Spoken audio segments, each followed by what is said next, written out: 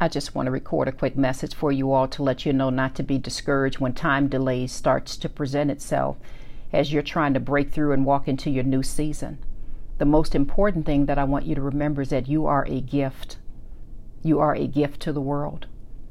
And when you are breaking through to new seasons as you begin to walk in purpose, it's very common for opposition to start to come your way.